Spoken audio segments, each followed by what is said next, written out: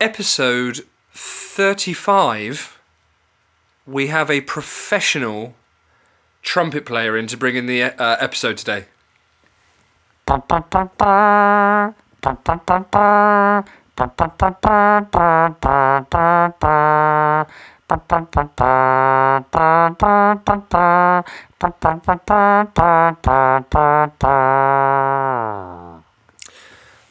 What an instrument. All right. I've got to go. You got? What do you mean you got to go? I've got to go trim the beard. Oh, yeah. How long have you been growing the beard? Growing a beard since Monday, Tuesday. And what? Why? Because everyone's got one. Because it's trendy? Yes. God, yours doesn't look very trendy. It will do. That is Lee Zebedee, everyone. Have we had him on before? Once before, I think. Yeah, but... not for this long. He's got to go. Have you got to go, mate? Are you trying to get rid of me? Well, I think you were going to go a second ago, and now you're getting all excited. All right. See you later. Yep. Bye. Close the door, mate. Bye. Thank you. Cheers. Bye. There he goes. Yes. What an instrument he's got, isn't it? It's very, very skillfully played. I don't know how to answer. Is that even a question? It was more or of a statement. Well, yeah, I think it was very rhetorical, wasn't it? Want a real trumpet, guys. That was unexpected. He wasn't supposed to start the show, so we've actually got some music to open the show, everyone. So here is what was supposed to have happened. So I'm holding on, so close to you.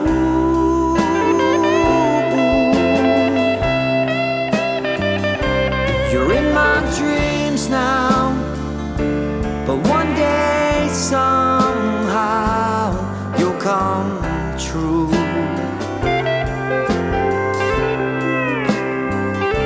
That's why I'm writing this love song now for you.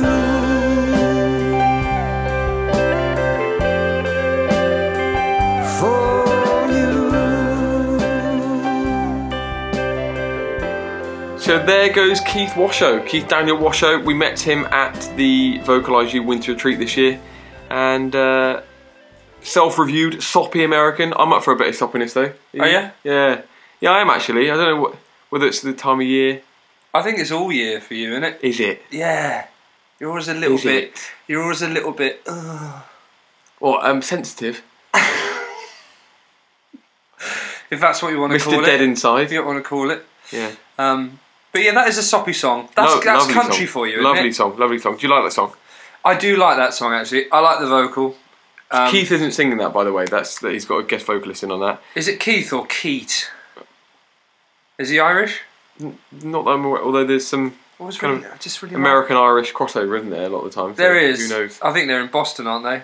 I get all my information about this from films.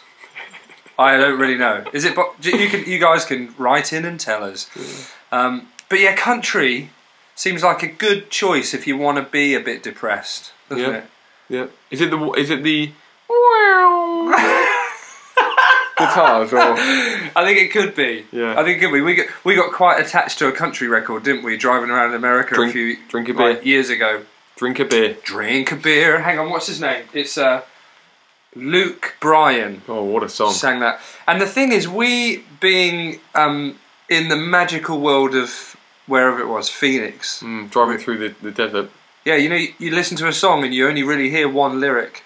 So we were like, drink a beer, you know, thinking it was a song about drinking beers. But, you know, I got back to England and it came on my random Spotify playlist in the car with my girlfriend, Natalie. And I said, oh, I love this tune. Oh, it's brilliant. Yeah. We were driving around America. Joyful. Yeah, joyful, driving around America years ago, you know.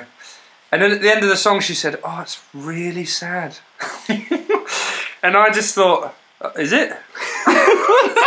Sounds pretty awesome to me. He's getting smashed. Yeah, he's getting smashed. He's just sat on a pier drinking beer. I mean, come on, who wouldn't want to do that? And then when we spoke about it and I looked up the song meaning, it was about his brother and sister who'd passed away.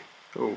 That is sad. But isn't it, from that moment on, I thought to myself, listen to the lyrics. Like, pay attention. I don't know why it didn't happen. Don't just listen to the kind of windy guitars. Yeah, don't just... Well, we're taken in the Phoenix desert. Yeah. Arizona desert. So, sorry about that. I've listened. Although something to be said for personal interpretation. You know, could mean anything to you. I think it's pretty obvious in the song. Right. Pretty obvious, yeah. Yeah, Okay. never mind. Never mind. I'm more observant now, guys. Guys. Well, there's Keith anyway. Thank you, Keith. Thanks for getting in touch, and look forward to seeing you in the summer probably when we're hanging around in LA. Maybe. Yeah. We'll probably... Is that where he lives? Probably. Probably. Doesn't everyone in America live there? So what the hell is happening today anyway? Obviously we had Lee intro, and then we had Keith's music, and then what is the main event for today? It's Robin de Haas. I don't know if you'd pronounce it like that, but Robin's awesome. He's been a force in the world of breathing. He's the sort of guy that presents at European doctors' conferences, and they ask him his opinion on the breathing apparatus and how it's used in speech and singing. He doesn't mention this on the podcast, but he also goes down to the United Nations and works with the guys there on how they speak and announce. He's also a really experienced singing teacher, but I think you and I can both say from some of the techniques that he will share with you in this podcast, you know, we actually managed to get educated in some of those before the podcast was even recorded back last year, and they're really effective. Some of the breathing exercises, the counting to 10, the high residual volume problem that he will talk about in there, it's brilliant. Really, really good. So of huge amount of use. So here he is. Today we have Robin de Haas. Did I say that correctly? You did. Excellent. Robin de Haas is, as we're happy to have, an expert on breathing. He's a vocal coach based out of Switzerland, which I might say actually every person I know that goes to Switzerland has some amazing Instagrams to send back to us. It is a beautiful place. Isn't it? And chocolate. And chocolate, yes. Right.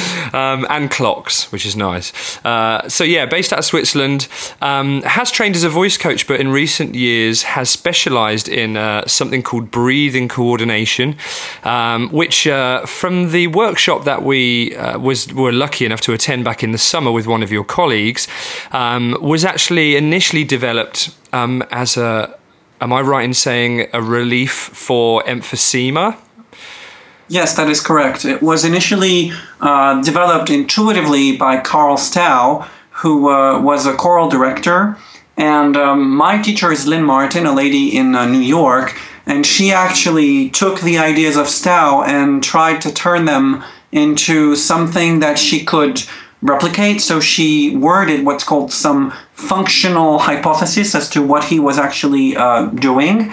And for me, when I met her, this was a huge revelation for me, because I had so many issues, and she was able to point them out so straight, like in such a simple, straightforward way, that I was like, okay, this is it. This is the end of this is like the light at the after the long dark tunnel.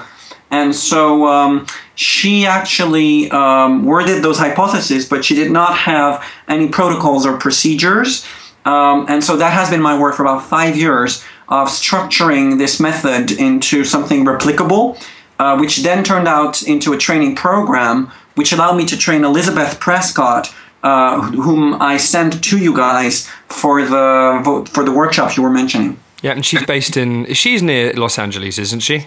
She is in Los Angeles, and she's a fabulous breathing coordination practitioner. She's wonderful. Absolutely, and I think that's why we were so keen to talk to you, because both Steve and I, while we were there, had we went to the workshop, but we both had personal sessions with her, which were really, really helpful, because I have a lot of questions in all the time about everything. So meeting an expert is excellent, but as well, you know, whenever you learn something new, you kind of turn your students into little guinea pigs, and see or try and formulate scenarios where it's applicable to use the stuff that was used on you. Yep. And I must say, actually, from some of the exercises for high residual volume, and which we're going to talk about shortly, some of those outcomes for students were phenomenal. Yeah, that has been my experience as well.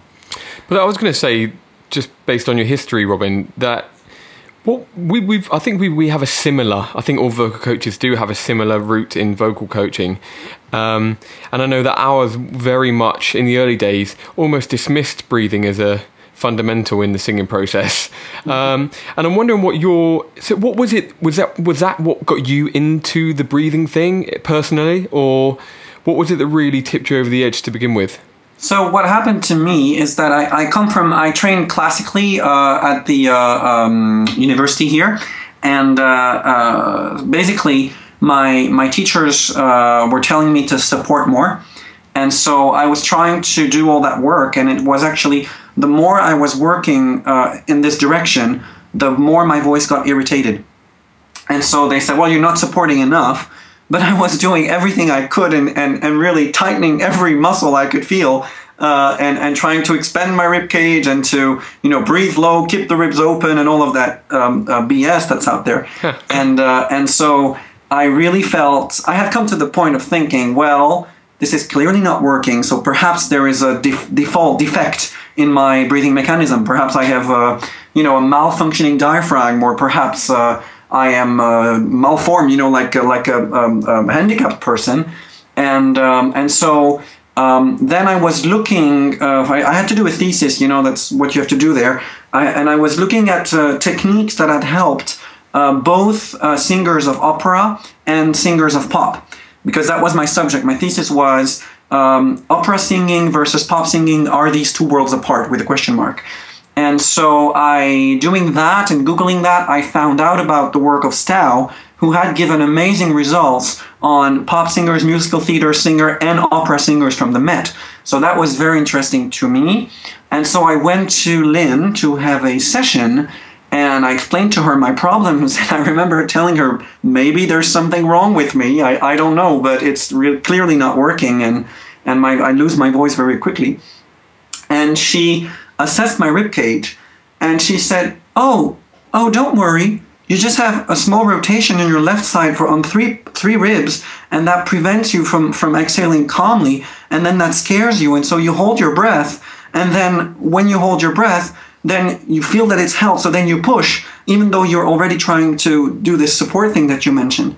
And so don't worry about it, because if we can train the ribs into moving well, it's going to go easy. And then she placed her hands, I remember very clearly, she placed her hands there, and it was very, very gentle touch, and she had me exhale very calmly, and with the gentle pressure of her hands, suddenly it started moving again, and then my exhales were so long, they were lasting forever and ever. I mean, it was just very, very surprising to me. And then it felt like the easiest thing, and then we brought in my voice, and I no longer felt any strain. And I was like, it was... when you have one of those moments when you're like, okay, I'm not sure I really understand what just happened, but I feel so good and so amazing that this is it. This has to be right. I mean, there's something so exceptional in the both how I feel. I mean, I felt that I was almost flying out of her studio, like I felt I was walking on air or something, and my voice felt so good. I had such a big suddenly resonance and ease, and so I thought this has to be something for me, and that's how I got really pulled into it. Excellent. What a story. And yeah, you've got to love personal experience for all these kind of things. Looking towards some of those techniques, we got wind of a few this summer. And there seemed to be quite a common theme with some of the approaches that are being used, especially with you guys, but certainly I've read a few articles that are intimating about high residual volume. Mm-hmm. And some of that stuff is quite a revelation, but I'd love you to chat through for our listeners, what is high residual volume? Why is it a problem? And if you're a singer, then how can you begin to tackle it? Yeah. So when we speak about high residual volume, we're talking about too much expiratory reserve volume. So what does that mean? There's in the lungs, you have the air that you exhale, like right now I'm speaking to you, so obviously I'm exhaling, and that's called the expiratory volume. And we all have some reserve of that we could use, but we don't necessarily do. And what happens sometimes is that we keep too much air inside. We could exhale it. It's part of the, if we use our lungs and our ribs and our whole system well, we would be exhaling this air, but we don't. And so our whole system loses mobility because, it's supposed to be a sort of a thing that pumps it in and gets it out. And in fact, it's now pumping more than it's getting out. Now, air is a gas, and gas always has a pressure.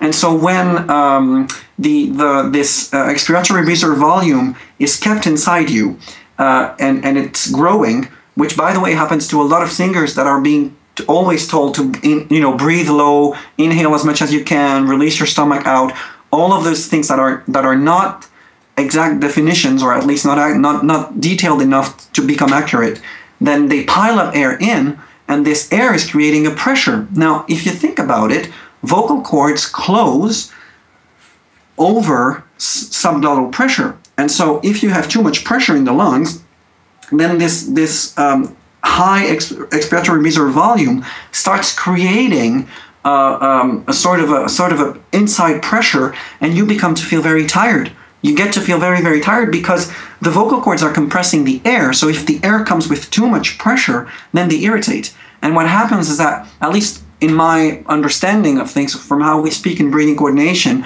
the vocal cords start losing their ability to oscillate from the superficial lamina propria, which is the superficial lamina propria is supposed to be where the oscillation is. And when you have that, because it's cells that are very elastic and very flexible, you're good to go and you don't have irritation. But if you start having too much air pressure, the vocal cords have to close harder, and then as they close harder, you get some cells that are actually made more to get through the wave of the sound, but not engineer it, that start participating more, and the cords close too hard, and that's how you can get some irritation. Like rubbing, like if you have a new pair of shoes and your foot is rubbing in the shoe for the whole day, and then you'll get a blister.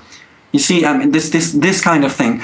And so high residual volume is a short way to speak about this higher than desirable expiratory reserve volume, is one of the big contributing factors to singers feeling tired. Excellent. So it's excessive air pressure. Yes. It brings about excessive air pressure because you have this sort of the tank, the rib cage is like a tank, and you have your tank that's already full of pressure that is just static, and then on top of that you have to inhale in space that's not available. So obviously you're going to over inhale, and then it's going to overstretch the rib cage. So the rib cage recoil is going to be too big, and so it's going to bring about too much outflow of air. Excellent. Yeah. So if we're looking then at techniques to get rid of that backlock of air that's stuck down there, raising the pressure. Yeah.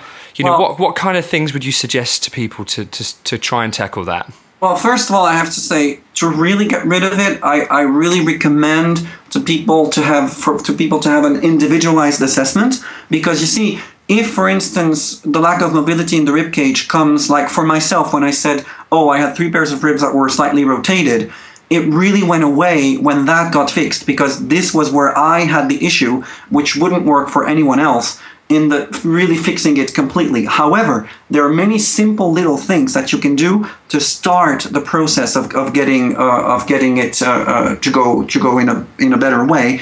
And a very, very simple and effective thing that I found, that works for most people, is to so you do a scale, and at the end of the scale you just blow. You can do an F sound.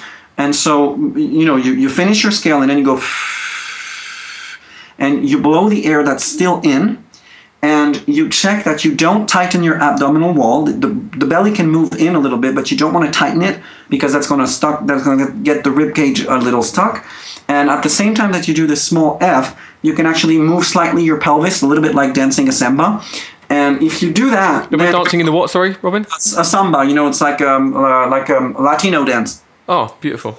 I think it's usually with good-looking girls, isn't it? Yeah, exactly. So we'll have to get some of those in for that. So you finish the scale, so you're like, I don't know,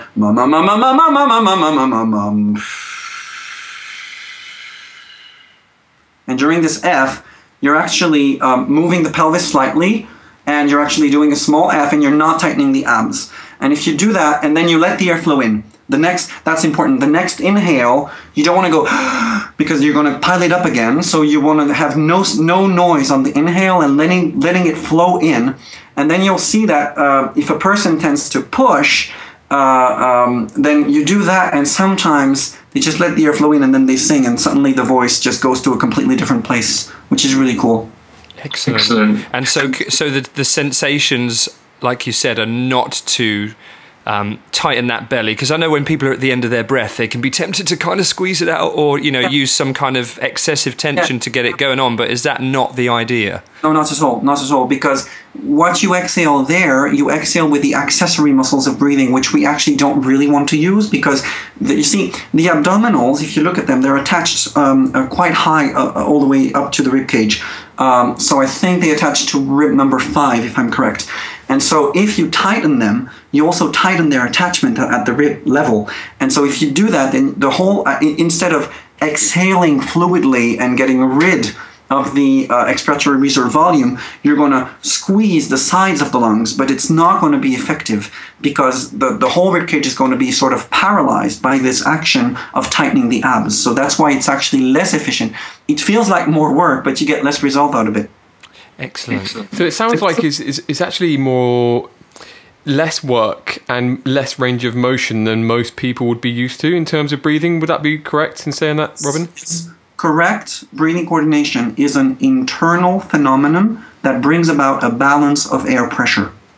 Wow. Awesome. So yeah, I think that's really interesting that we're not actually concentrating so much on the breath in, and certainly for years the focus has been on that. Oh yeah, and many singers have had big issues. Like there have been women who have had even issues with their sexual organs sort of coming out, because of the of being told to inhale so low and inflate your tummy as much as you can. And it has been documented that has caused some prolapse, which is really not something desirable at all. Especially not in a performance. It's the last thing you want. I have no idea what that must feel like, and I never want to know. No, me So we've got a few more things to ask you. What are the most straightforward things that someone can do to improve their breath control? So you've already mentioned that getting that last bit of breath out on that last exercise is one, but what's some other really effective ones? Well, if you look at it, many studies have tried to look at how much airflow do we need to actually produce voice. And all the time they seem to find out that in fact a correct produced voice is with less than what people think. So we don't need a lot of air to produce good sound, which makes complete sense in terms of resonance, because if you rush the air through the resonating pipes, you're probably going to get less amplification than if the air can linger there a little bit. And so, in my perception, what people need to absolutely learn if they wish to sing is they need to learn to perform what's called a small and steady outflow of air. And this is very, very easy. You actually blow on your hand as if you wanted to do a small steam. Like imagine you want to steam a window and make a little design when it's Christmas time. And what you want to feel on your hand, so your mouth is open, you're blowing out air on your hand, and you feel a very small heat on the hand, and you don't hear a sound. So you don't hear, but you hear actually nothing, and you feel a small heat. And if you can have that and get it really something that you know and identify really, really well, then what you can do is you can practice this sensation with what we call the silent numbers, which is basically as if you were counting from 1 to 10, but you're actually only shaping the numbers so your mouth looks like you're counting, but you're only exhaling with this amount of air, and you can actually feel it also on the upper part of the roof of your mouth, because you have the soft palate there, and you can feel a gentle air. You know, when you do the hand thing, you can feel the air also inside you in the upper back part of the mouth. And then when you have that feeling of, you know, this very gentle blowing of air, you get used to it and you practice it for 10 minutes a day. And then when you sing, you identify the moment where you start pushing. So the pushing the air reflex in singing happens when singers feel slightly less comfortable, usually when they start transitioning.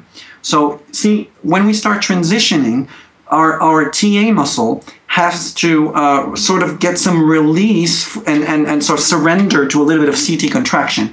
Most nervous systems do not like that.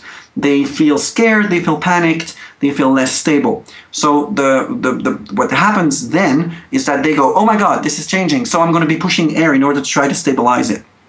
And so they'll go to the area of the transition, and they're going to start. So you'll hear them go, mom, mom, mom, mom. Suddenly they're going like, oh, and so they use this push thing that most people do, and then the chords start grasping. And so what they need to be doing is to practice this silent number thing, and then to just do the scale, whatever it is, with the same sensation, and not allowing themselves to blow more. And then what will happen is either they will fall into coordination and the sound will just be there with the correct balance, or they will not fall into coordination, but there won't be the push reflex. So then the voice coach can start working on adjusting the vowel. I see. So then we're into the supporting training in resonance and consonants, vowels, and all those things that can stabilize us when we crack. Yeah, exactly. And so the idea is that what I'm saying is, very often we as vocal coaches run into people pushing air at the moment where they feel unstable, and that this pushing air delays greatly the capacity of the singer to find balance. Because then you're fighting actually the imbalance in the chords, but also the imbalance in the air pressure. And I say, let's take that one out of the game and get the steady outflow. And when we have the steady outflow, then we can so easily change the vowel, because you don't see, a vowel is a pharyngeal shape. And so and a mouth shape. And so if you try to adjust those shapes with air that's rushing through, it's very hard. Whereas if the air is calm, you can start adjusting much more precisely. I like it. But I guess there will be the psychological resistance that comes along with that allowance, because that's where we find a lot of singers go, yeah, but I don't want to sing like that. Right? I don't want to crack. I don't want to just allow this to happen. So I guess we need to get over that first and just let everyone know that it's probably going to happen. But you know what? Very often the vocal cords, what is if you look at the crack in terms of the vocal cords, it's usually they've received too much air pressure and they decide to let go.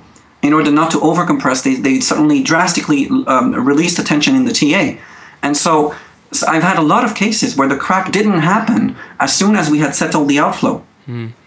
Which was quite fascinating. So sometimes getting them to just, okay, whatever happens, don't push. It's okay if it cracks, it's okay if it doesn't, but just don't go with this grasping thing that you were doing. And it's quite surprising what happens some of the times. That makes a lot of sense, Robin. Okay, so with that in mind, are there any other breathing notions that are actually myths that you know about and you can dispel in this moment? Yeah, I would say correct breathing is actually a shared movement within the whole torso. So it's the whole rib cage. It's also the abdominal area, the back. So everything has to move a little bit. So any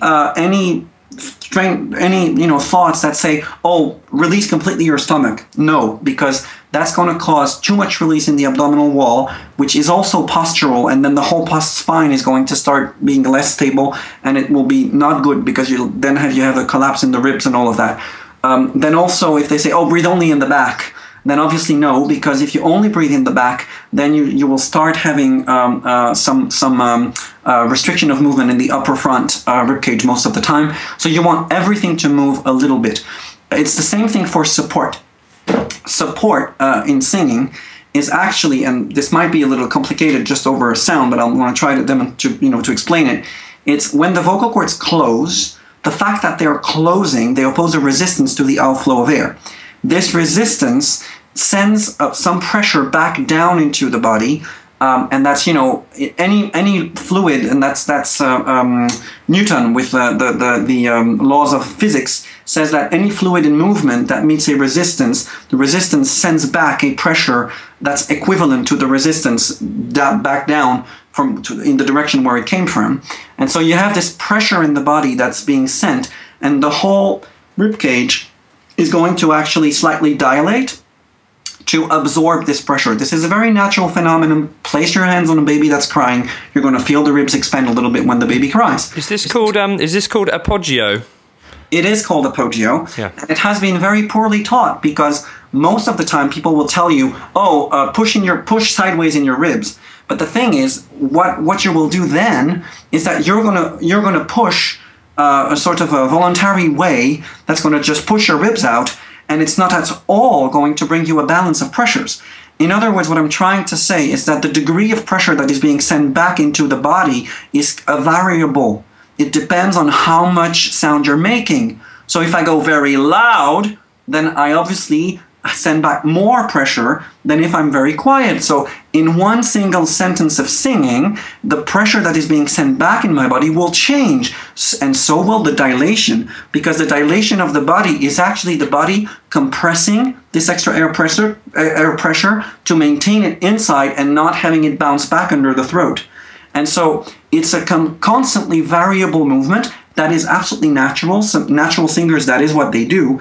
But the thing is, most people don't do it in the whole system. What I do in breathing coordination, what we do is we look at, this is called the absorption and counter pressure system of the body. And what we do is we assess which muscles of the rib cage and the abdominals and the back muscles, which muscles are actually participating into this phenomenon and which are not. So we do an assessment of which one have to be redeveloped for this specific individual. So any train of thought that tells you, oh, support with your back, or keep the ribs open, or push the ribs out, or sing from the diaphragm, anything like that is vastly imprecise.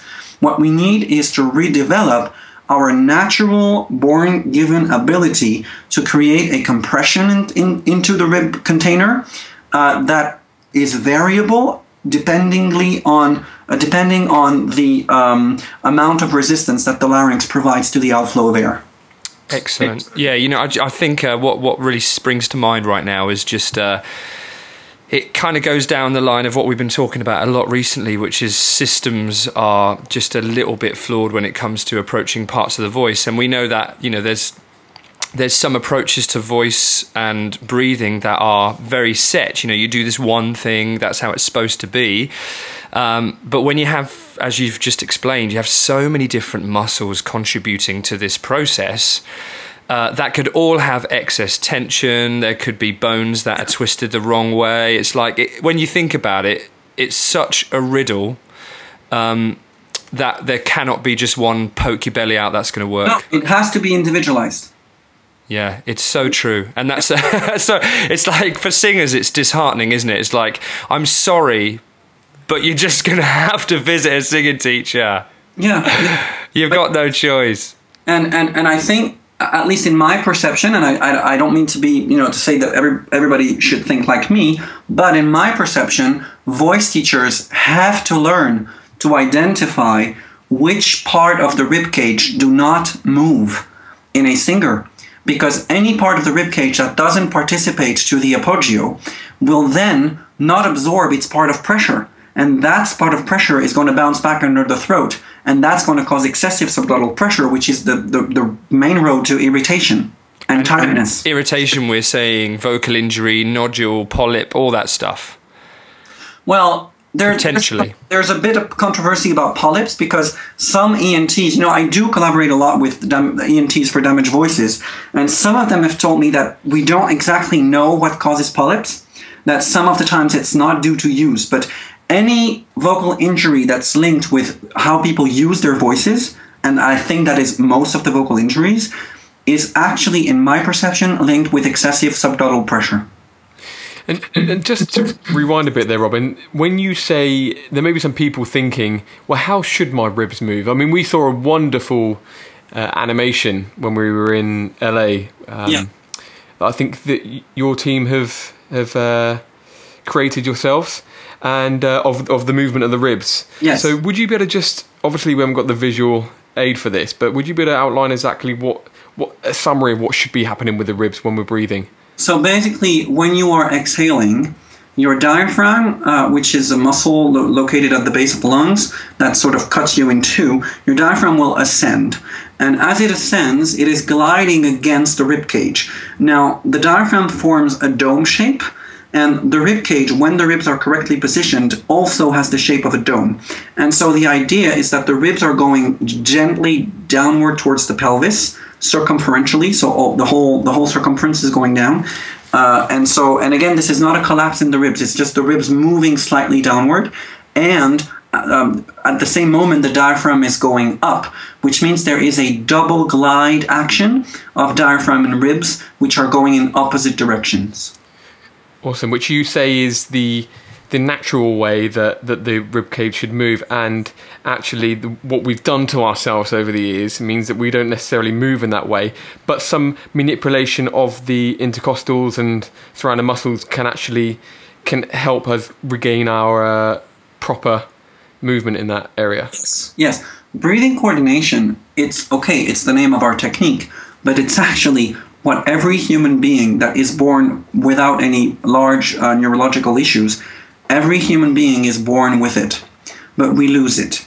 And so it's the optimal movement of all the breathing mechanism. And our goal is to actually just get people back to that. And again, the only way we're going to get peak efficiency is if we can assess precisely what is that person's doing. Because somebody could be, I could give you hundreds of examples. They're all different.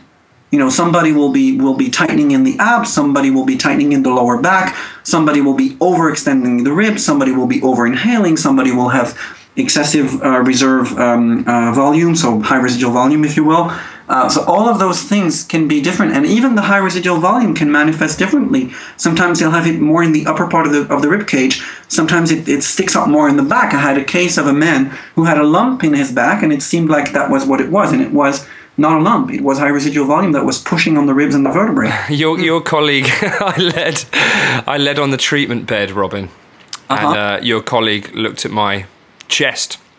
She was talking about high residual volume anyway.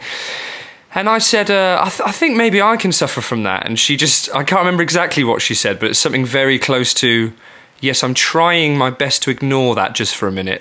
And then she looked at my rib cage, which was basically sticking out. And I could tell she was almost horrified at the amount I might have possibly had. Which was quite funny, but she helped me greatly in getting rid of that. Yeah. So, and it speaks also so highly about your talent, because if with that high residual volume you've been able to sing everything you've sung and do all the great things you've done, this really speaks highly of you and your talent. Thank you. And what we are doing is just saying, well, look, you still have this much more available to you that nature has given you. Why not use it?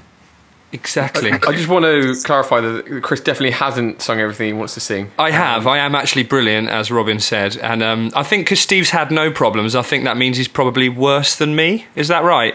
Yeah, probably. Yeah, definitely. Robin. Robin, that's...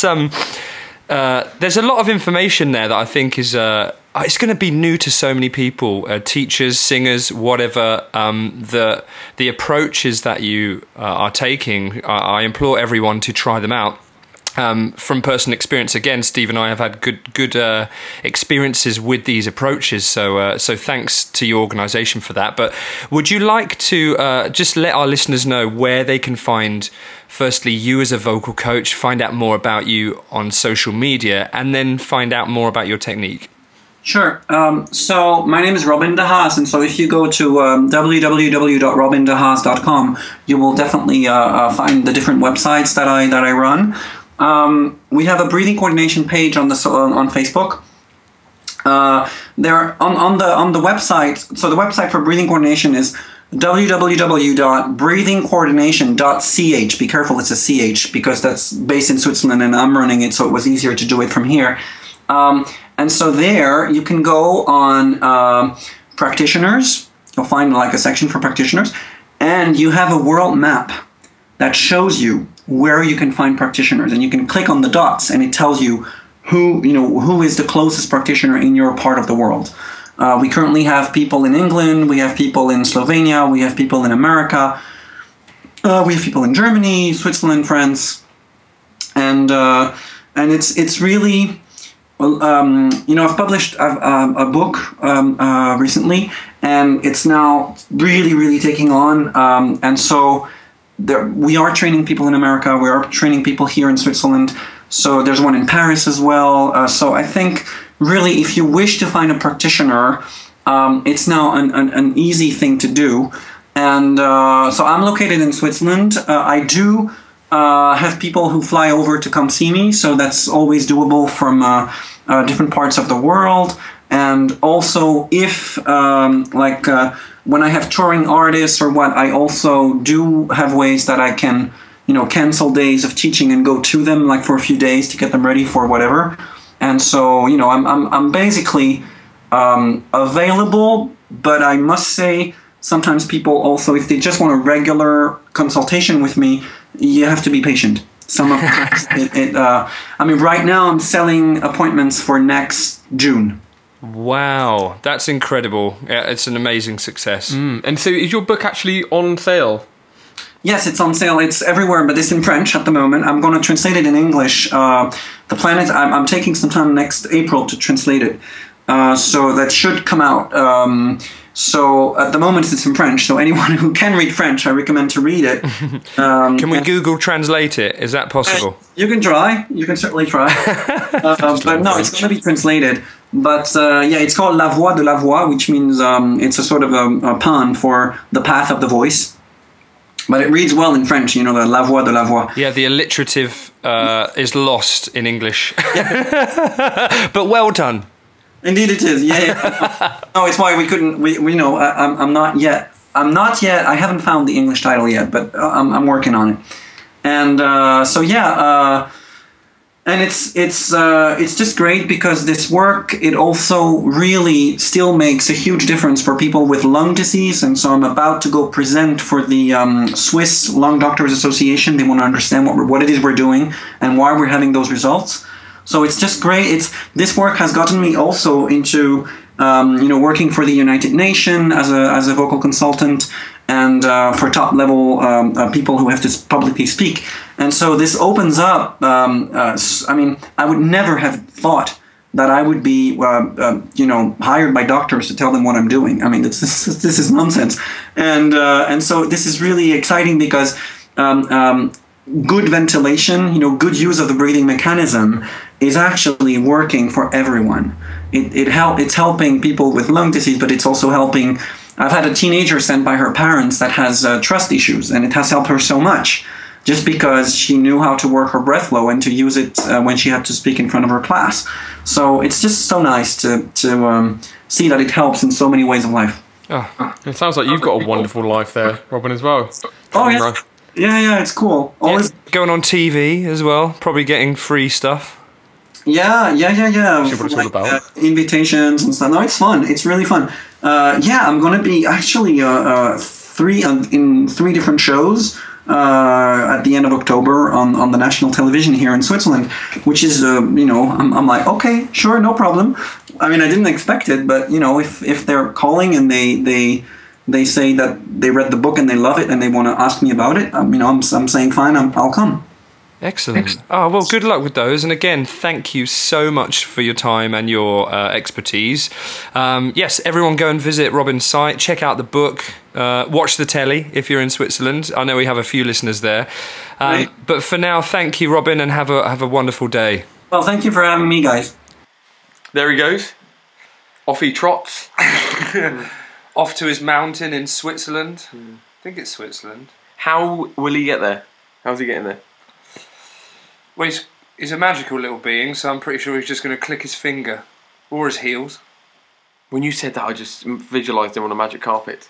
Oh, really? Yeah. So he's like Aladdin? Yeah. Wow. Yeah. We ought to get picked drawings of these people in their superhero alter egos, shouldn't we? In the book that we write, these people can be featured. Are we writing a book? Why not? What's it about? Robin de Haas dressed as Aladdin? Guy, can we just ask you, or would you buy it? I mean, I know we can't hear them respond, but I'm pretty sure anyway there would have been silence in that gap. So elaborate on the book. Yeah, so it's Robin de Haas flying to Switzerland on a carpet. Yeah. What's Dave Stroud doing? He's is he Captain America? Yeah, he's definitely got a shield. and a motorbike, and he's driving along the coast. You're going to reserve Iron Man for yourself, aren't you? Definitely. Always do that. Yeah. What would you be doing? That's what I'm interested in. I think you'd be on Probably making everyone laugh. No, you'd be in a pogo stick. How am I going to save the world with one of them? This isn't about saving the world. This is about how you travel. This is the book, yeah? Yeah. How singing teachers travel. if they were superheroes. Aladdin's not a superhero, but No, he's quite because what you're magical, what you're confusing this with is like Feel free to turn off now, by the way, guys. some of us are given superhuman powers. Some of us, you sound like you're speaking from the club and I'm on the outside.